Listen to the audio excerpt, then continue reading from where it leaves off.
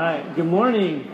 It's good to see you all here this morning. My name is Dave. I'm the lead pastor here at Redemption Tucson. And by way of introduction, I want to just let you know that I have a stutter. So just so you know what's happening, it kind of comes in and out, comes and goes. So I just want to make sure that y'all know what that is. It is excitement for the game last night, huh? Let's have a little corporate bear down. Yeah, it was just very fun. There's a lot going on right now, a lot of fun things in Tucson. My family and I went to the book festival on campus there yesterday, which was very fun. And so we got to kind of get our, academic side going. And then we got to go home and cheer on the Wildcats. So see, we're a diverse family, diverse group of people. We got a lot of sports going on. It is Selection Sunday. That's the last I'm going to say about that. We deserve a number one seed. Okay, the U of A does. So, okay, it's the last I'll say about it. But we can talk about that more if you're into that type of thing.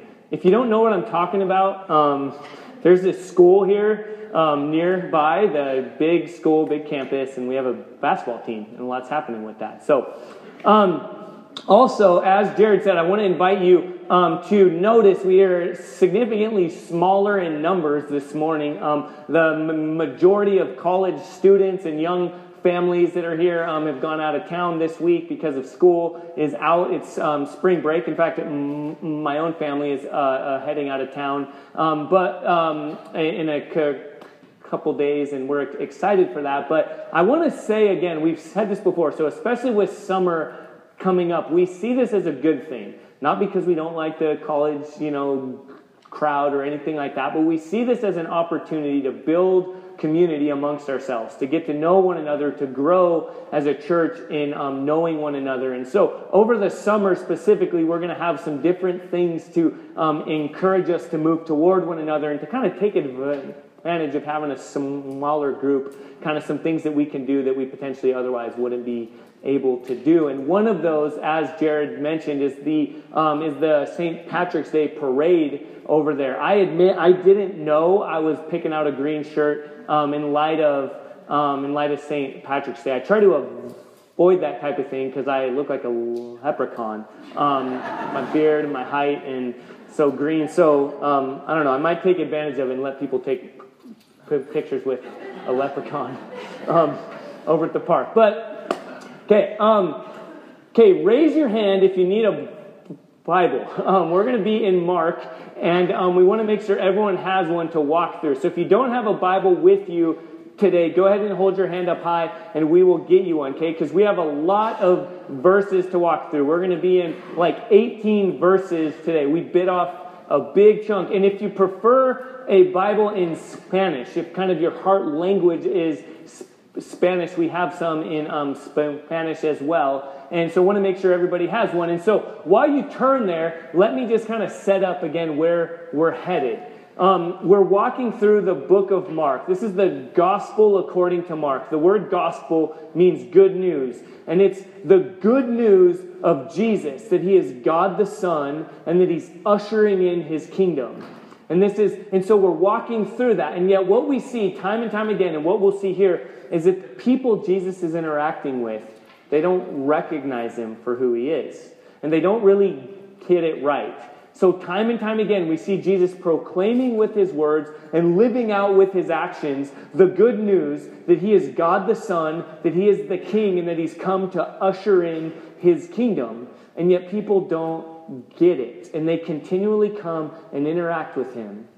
And in this big chunk of scripture that we're looking at today, 18 verses, we see two somewhat similar interactions where Jesus heals.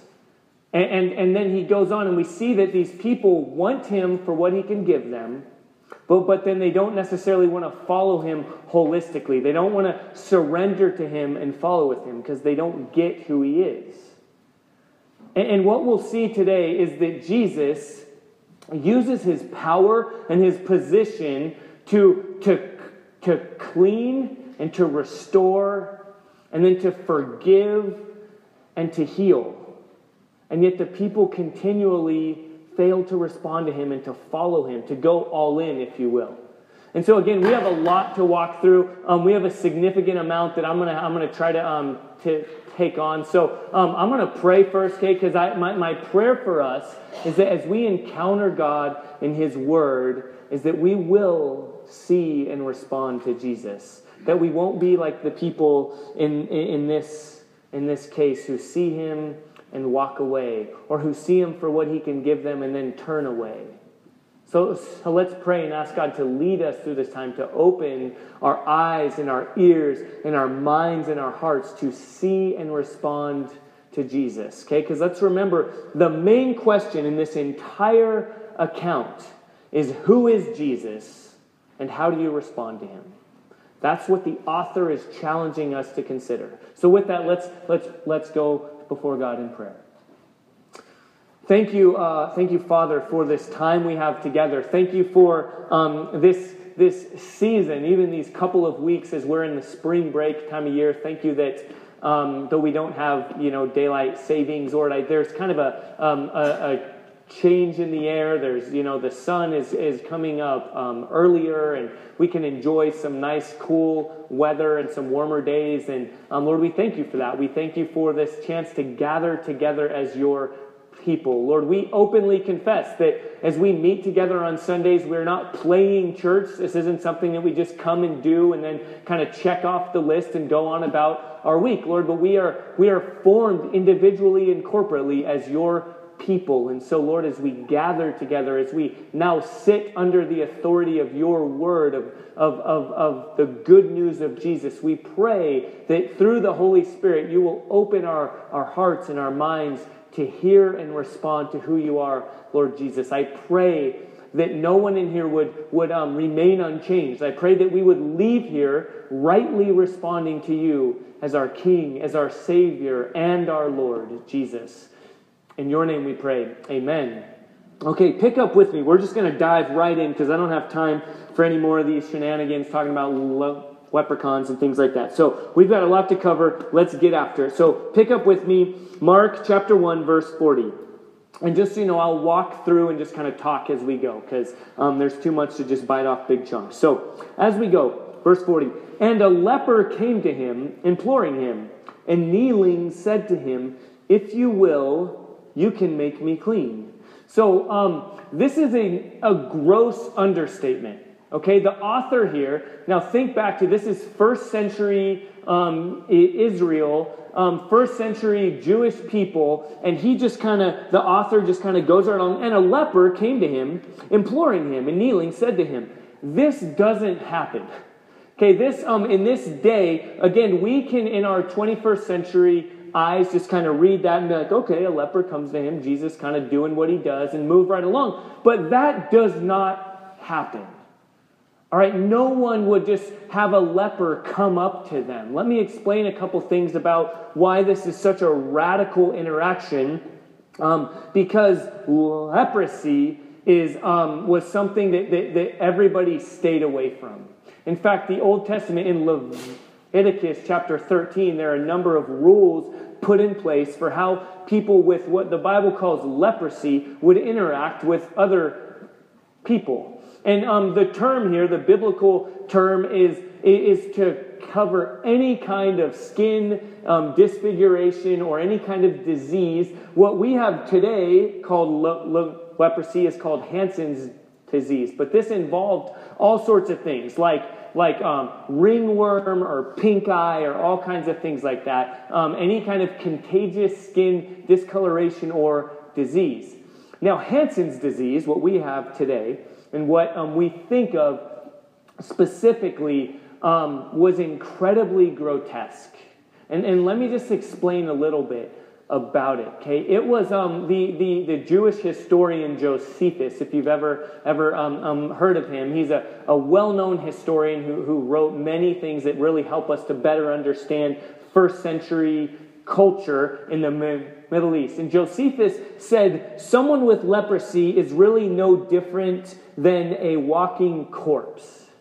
Okay, think of the Walking Dead, right? Some of you, I know your minds are already there. But this was a physical and a social death in many ways. If you had this, I don't want to go too far because some people might get queasy, but it involved really grotesque growths, and limbs would eventually decay and die in the skin. Sometimes you could lose your own limb if you maybe grabbed something you had no sense of feeling, and so you might grab something, say turn a faucet or something like that, or pick something heavy up and actually lose your limb completely and not even know it because the skin had died and decayed, and it was a deterioration physically. And yet socially the same was true. In fact, the Old Testament law, the Hebrew law, basically protected society from these contagious diseases, but really didn't look out for the individual.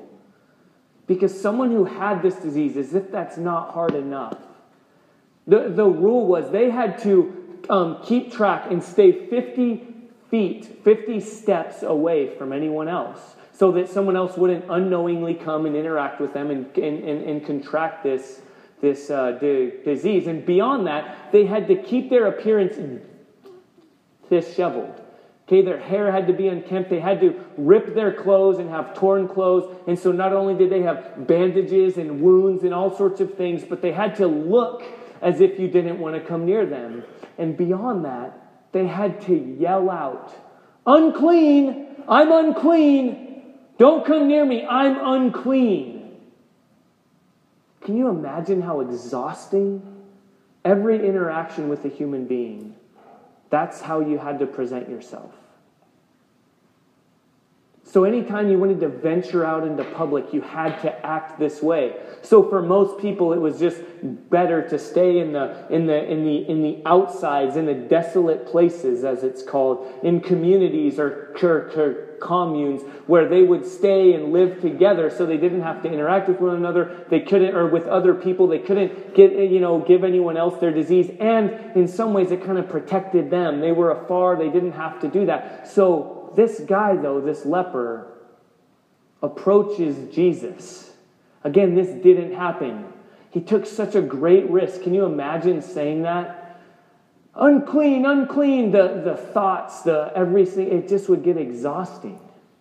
I know some in here have different disabilities or different things. I'll admit, for me, mine is not as extreme, but having a speech impediment, sometimes making a phone call can be exhausting. It's much easier for me to speak in front of 1,000 people than to call someone that I don't know. In fact, this is a true story. My own grandfather one time hung up on me because he thought I was a telemarketer. And I called back and was like, "Don't hang up, Grampy!" And he had bad hearing, and he literally was like, I could hear him in the background, like, "That's a telemarketer," and hung up. And I'm like, "It's your grandson."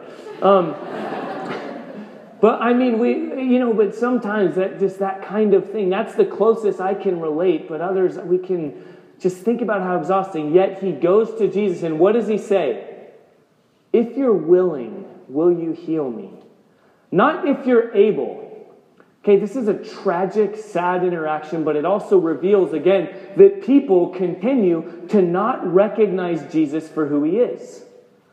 Remember, they see him. He's already healed different people. He's already cast out demons. He's already healed the sick. He's already done all sorts of things. And people continue to think he's a traveling magician. Not "if you're able." Yeah, you can do these things. You can conjure up your tricks and, heal different people. But he says, this guy doesn't come and say, look with me in verse 41. Jesus is moved with pity. The guy doesn't say, "if you're able." He says, "if you're willing." And he doesn't say, "heal me." He says, "cleanse me. Restore me." And Jesus is moved with pity. What this means is it means in his gut. Okay, the language there is not just like from afar, like you could picture God maybe like, oh, the poor, human, the poor, whatever, guy, just, he's despicable. I'm going to stand afar, and you yell unclean from over there, and I'll zap you with a lightning bolt, and you'll be healed all of a sudden. That's not what's happening here.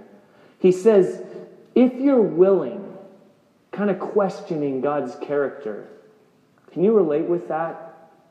God, I believe you're God. I believe you can do whatever you want, but sometimes I wonder, are you willing?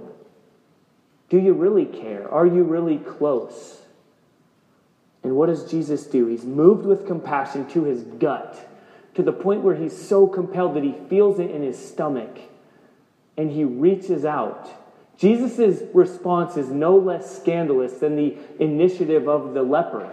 The leper breaks through and says, Jesus, can you help me? And Jesus crosses a Grand Canyon of separation. In every way, Jesus crosses cultural, religious, physical boundaries. And what does he do? He touches this man and he says, I am willing. He's again asserting his character, his goodness. He's not only able, but he's willing. And he says, I am willing. Be clean. Again, this was absolutely unheard of. Let us not overlook this. Okay, Jesus is a rabbi. He's a teacher. As we've seen before and we'll see coming up, he's not like the scribes or the teachers or the authorities of their day. Okay, because remember, a religious authority, a priest or a scribe could not teach or could not be in the synagogue or in the temple, could not perform their function if they became ceremonially unclean. What does Jesus do? Is he worried about that? From our perspective, he takes an incredible risk, right? He touches this guy. Anyone else would have been ceremonially unclean, but Jesus touches him. And the leprosy doesn't get on Jesus. Jesus gets on the leper. And he becomes completely clean. Okay, you've heard some of the Chuck Norris jokes probably, right? Right, have you heard these? Chuck Norris doesn't do push-ups, he pushes the earth down. Or Chuck Norris doesn't, when he jumps into water, he doesn't get wet, the water gets Chuck Norris'd. I don't know if you ever heard any of these. Well, this is the ultimate, right? Jesus doesn't get leprosy. The leper gets cleansed by Jesus. He doesn't contract leprosy. Jesus is not ceremonially unclean in any way. But he fully cleans this guy. He restores him. He's moved with compassion. And so go on. What does Jesus say in verse 43? Jesus sternly charged him and sent him away at once. This language is not mixing words. Sternly warned him. It actually means the flaring of the nostrils. That's kind of a graphic picture. But Jesus is so stern with his charge. He says, don't go tell anybody. He commands him. Now, why would he do this? Why would Jesus say that? He says, go, see that you say nothing to anyone, but go and show yourself to the priest. Offer your cleansing, what Moses commanded, for a proof to them. Why would he do this? Right? We saw Jesus when he cast out the demons, he commanded them not to tell anyone. And again here, he commands the leper, don't go tell anyone. Why would he do this? I think two things. Most scholars agree two things are happening here. One is Jesus is again looking out for the good of this man with leprosy. Because in order for him to be socially accepted, to be restored in community, he would need to go through the right religious laws and the rituals. If he just ran out and was like, hey, everyone, I'm clean, and he still had his clothes torn and his hair all crazy, or someone saw him and recognized him and he hadn't been pronounced clean, he would remain an outcast. So Jesus is really looking out for the good of this individual, and he's once again, he's protecting his mission. Okay, Jesus is protecting his mission of how his kingdom will come forward and how the understanding of the kingdom of God will be known. Because the crowds, remember, the crowds are mentioned many, many times throughout Mark, and it's not a good thing. It's not like, yeah, the crowds are here, great, everyone's here, let's do these things. No, the crowds would come and say, Jesus, do your tricks, do what we want you to do. And they were closing in on him, they were surrounding him, trying to force him to submit to them. Jesus arrives, the King, God the Son, and the people said, oh, it's good that you're here, Jesus. We want a king. We've been expecting a king. Here's what you're going to do. That's not responding to Jesus as the king. That's forcing Jesus to be a puppet. Like, sadly, too often you and I do as we approach Jesus with our own agendas rather than surrendering to him. Even this man with leprosy, what happens in verse 45? He went out and began to talk freely about it and to spread the news so that Jesus could no longer openly enter a town, but was out in desolate places, and people were coming to him from every quarter. Picture this scene. This man with leprosy comes pleading, taking every chance, coming to Jesus. Jesus, I know you're able, but are you willing? Can you help me? Can you heal me? And what does Jesus say? Yeah, I'm willing. And he touches him. Perhaps the first time in decades. Like, touch your own arm. Imagine not being touched by another human for decades. Jesus compassionately touches this man. He shows him that he's good. But once again, in verse 45, this guy all of a sudden becomes complacent.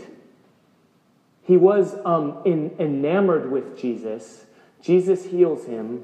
And now he doesn't fully trust Jesus' good character. Right? Jesus says, don't go tell anyone, all right? Go through these things, and the guy doesn't want to respond to him. He doesn't want to follow his lead. He says, okay, now I've got what I wanted, and he just runs out and he tells everyone. Like you and me, he approaches Jesus for what he can get, but he doesn't fully understand who he is, so he doesn't respond to him. But we see that Jesus uses his power in this case to exchange who he is, exchange his power, exchange his position in order to cleanse and to restore this man. Because what happens here? Okay, this is enormous. We need to keep going on. We're about to go into chapter 2, right? This is a big day for us as a church. But this last part we can't miss right here. Because what happens? Jesus exchanges himself for this man. This man had to live in desolate places, far out, detached from humanity. Jesus is free. He's clean. He's free to walk amongst the people as he wills. But he uses his power. He uses his position. He touches this man. And it says the man goes out and speaks freely. And what happens to Jesus? He now has to go out into desolate places, because the crowds are pressing in on him. He exchanges himself. This is a foreshadowing, a picture of what would come on the cross. A day will come where Jesus, God the Son, the same one in verse 11 of chapter 1, right? God peels back the heavens and declares, you are my Son, in you I am well pleased. And one day Jesus would hang on the cross, and he would hear, and he would declare, Father, why have you forsaken me? He would experience separation from the Father, so that you and I, through faith in him, can hear, you are my beloved, in you I am well pleased.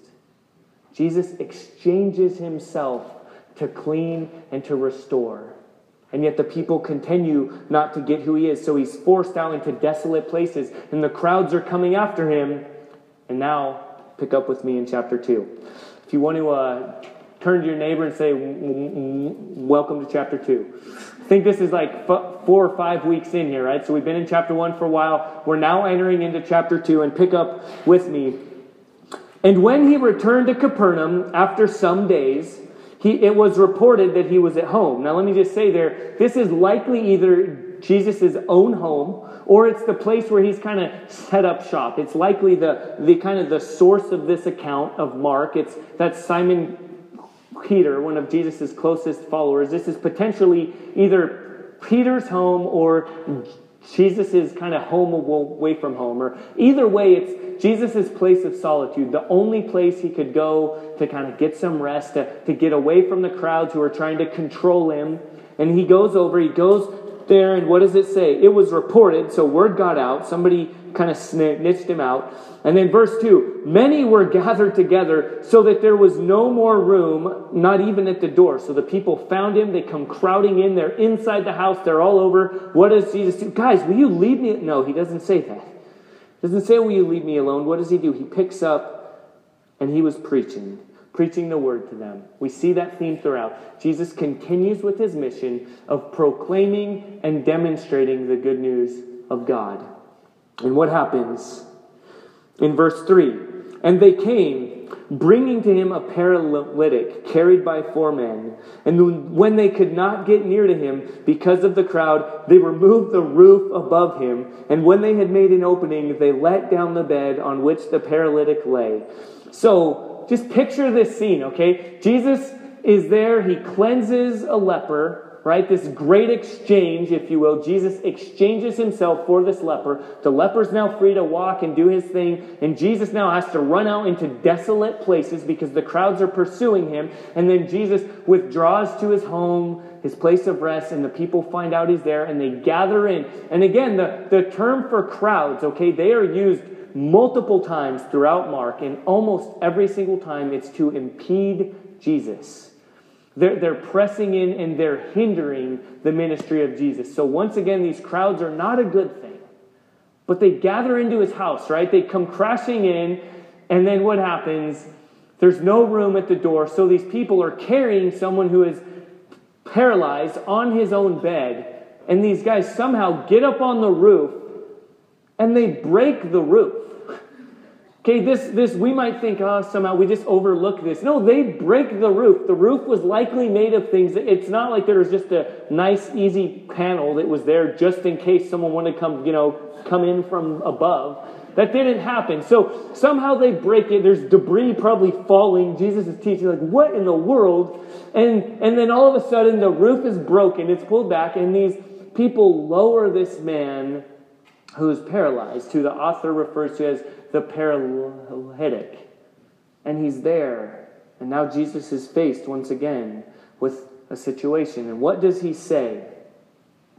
What does he say to this man?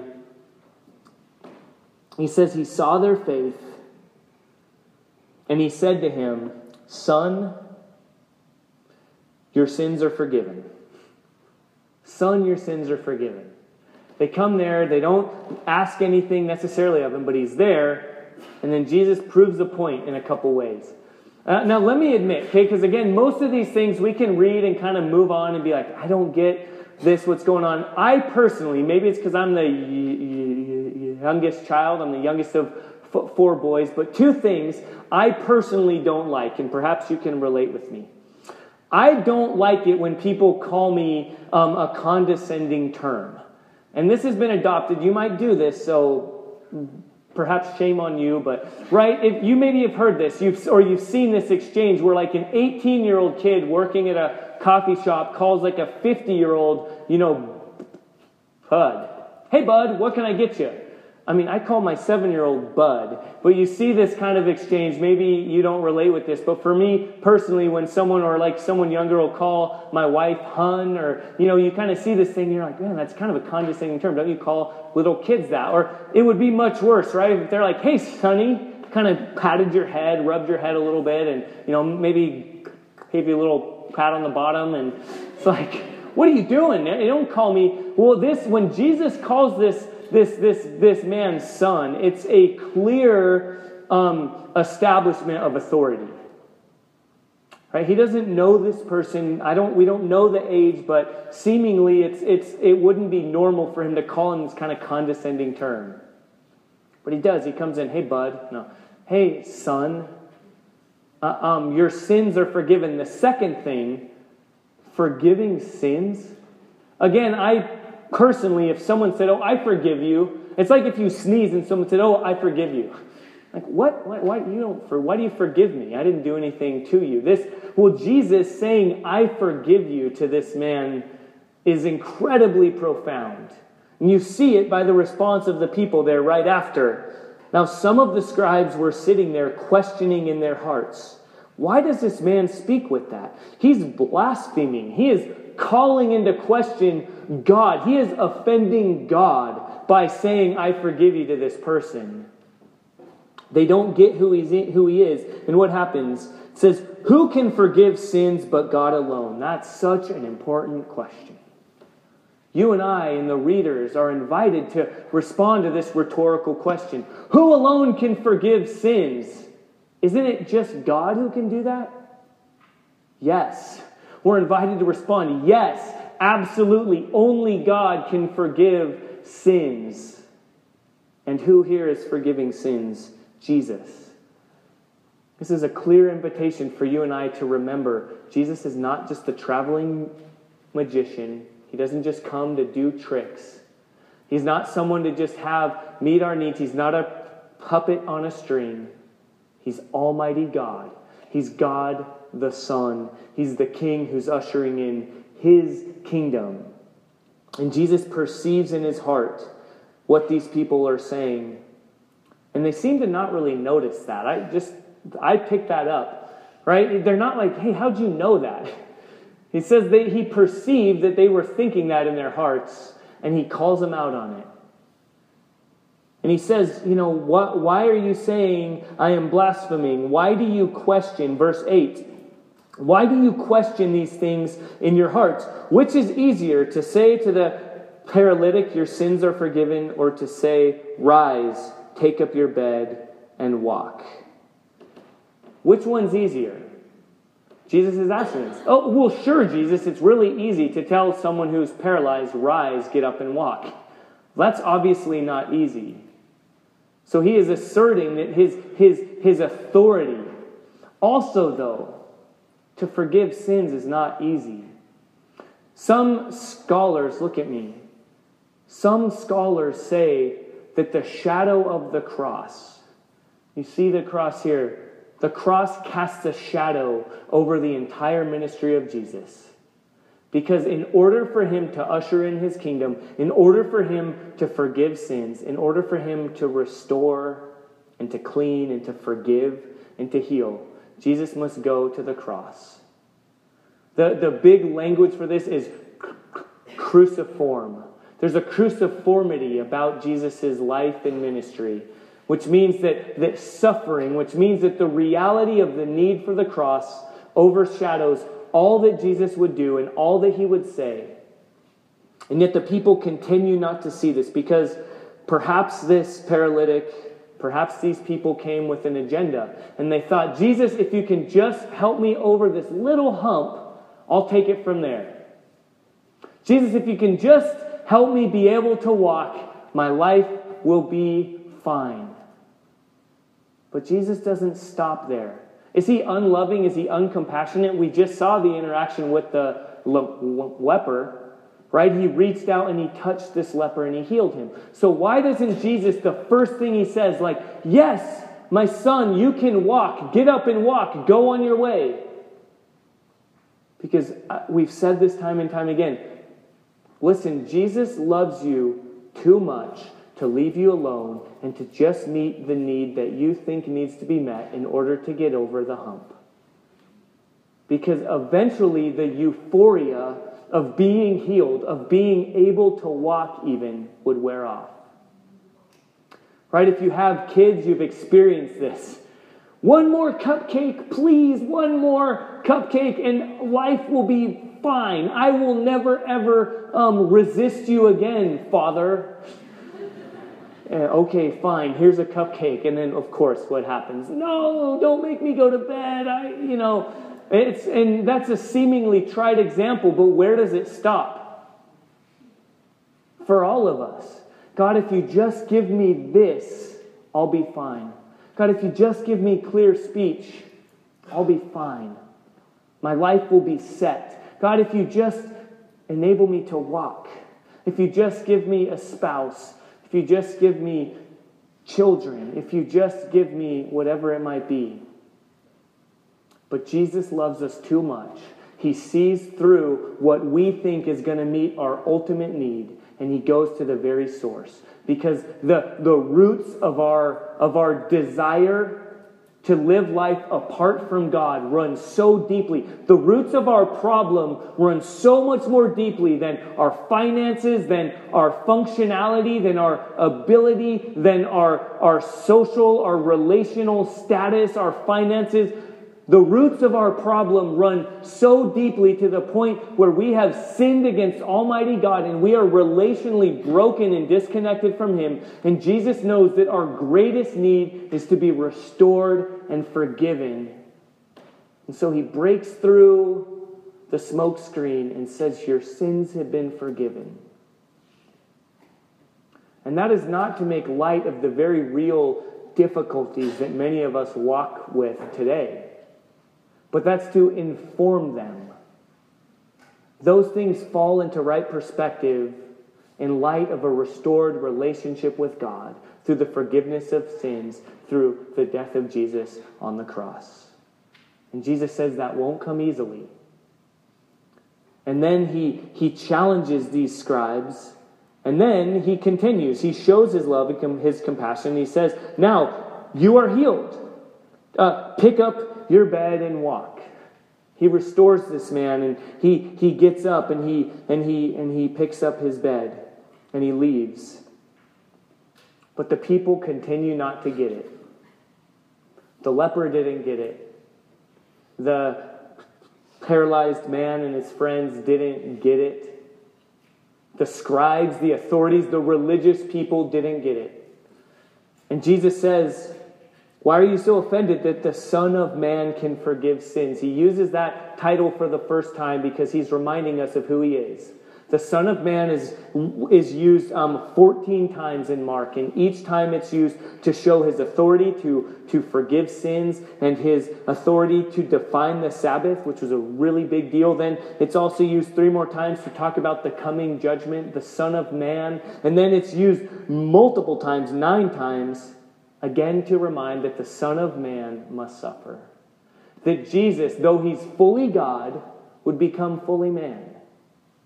To lay down his life, to use his authority and his power and his position for you and me, to usher in his kingdom, to clean those who need cleansing, to restore those who have been isolated, to forgive those who have sinned, to heal those who need healing. Jesus has come to usher in his kingdom, and yet these people continue time and time again not to see him, not to understand who he is, and not to respond to him.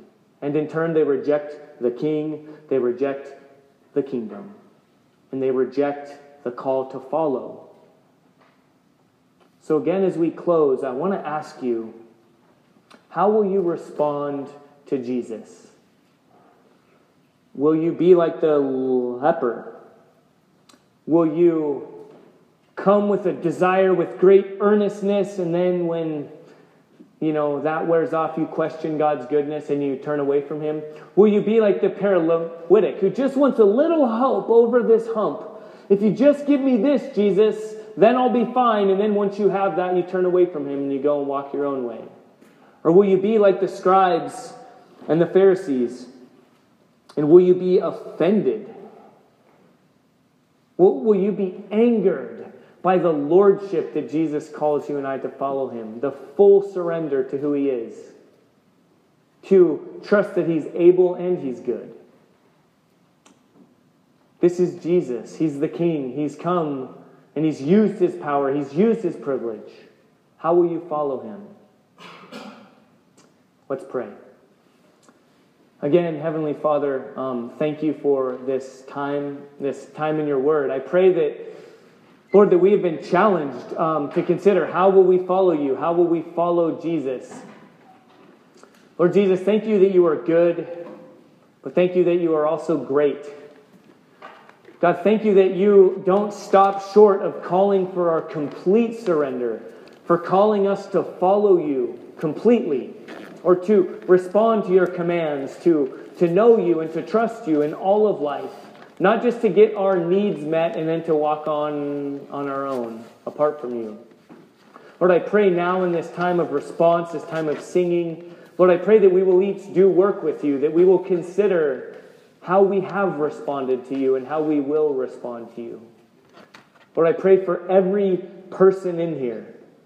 I pray that we would all see your goodness and see your authority and respond to you in faith, in surrender, and in worship. We pray in your name, Lord Jesus. Amen.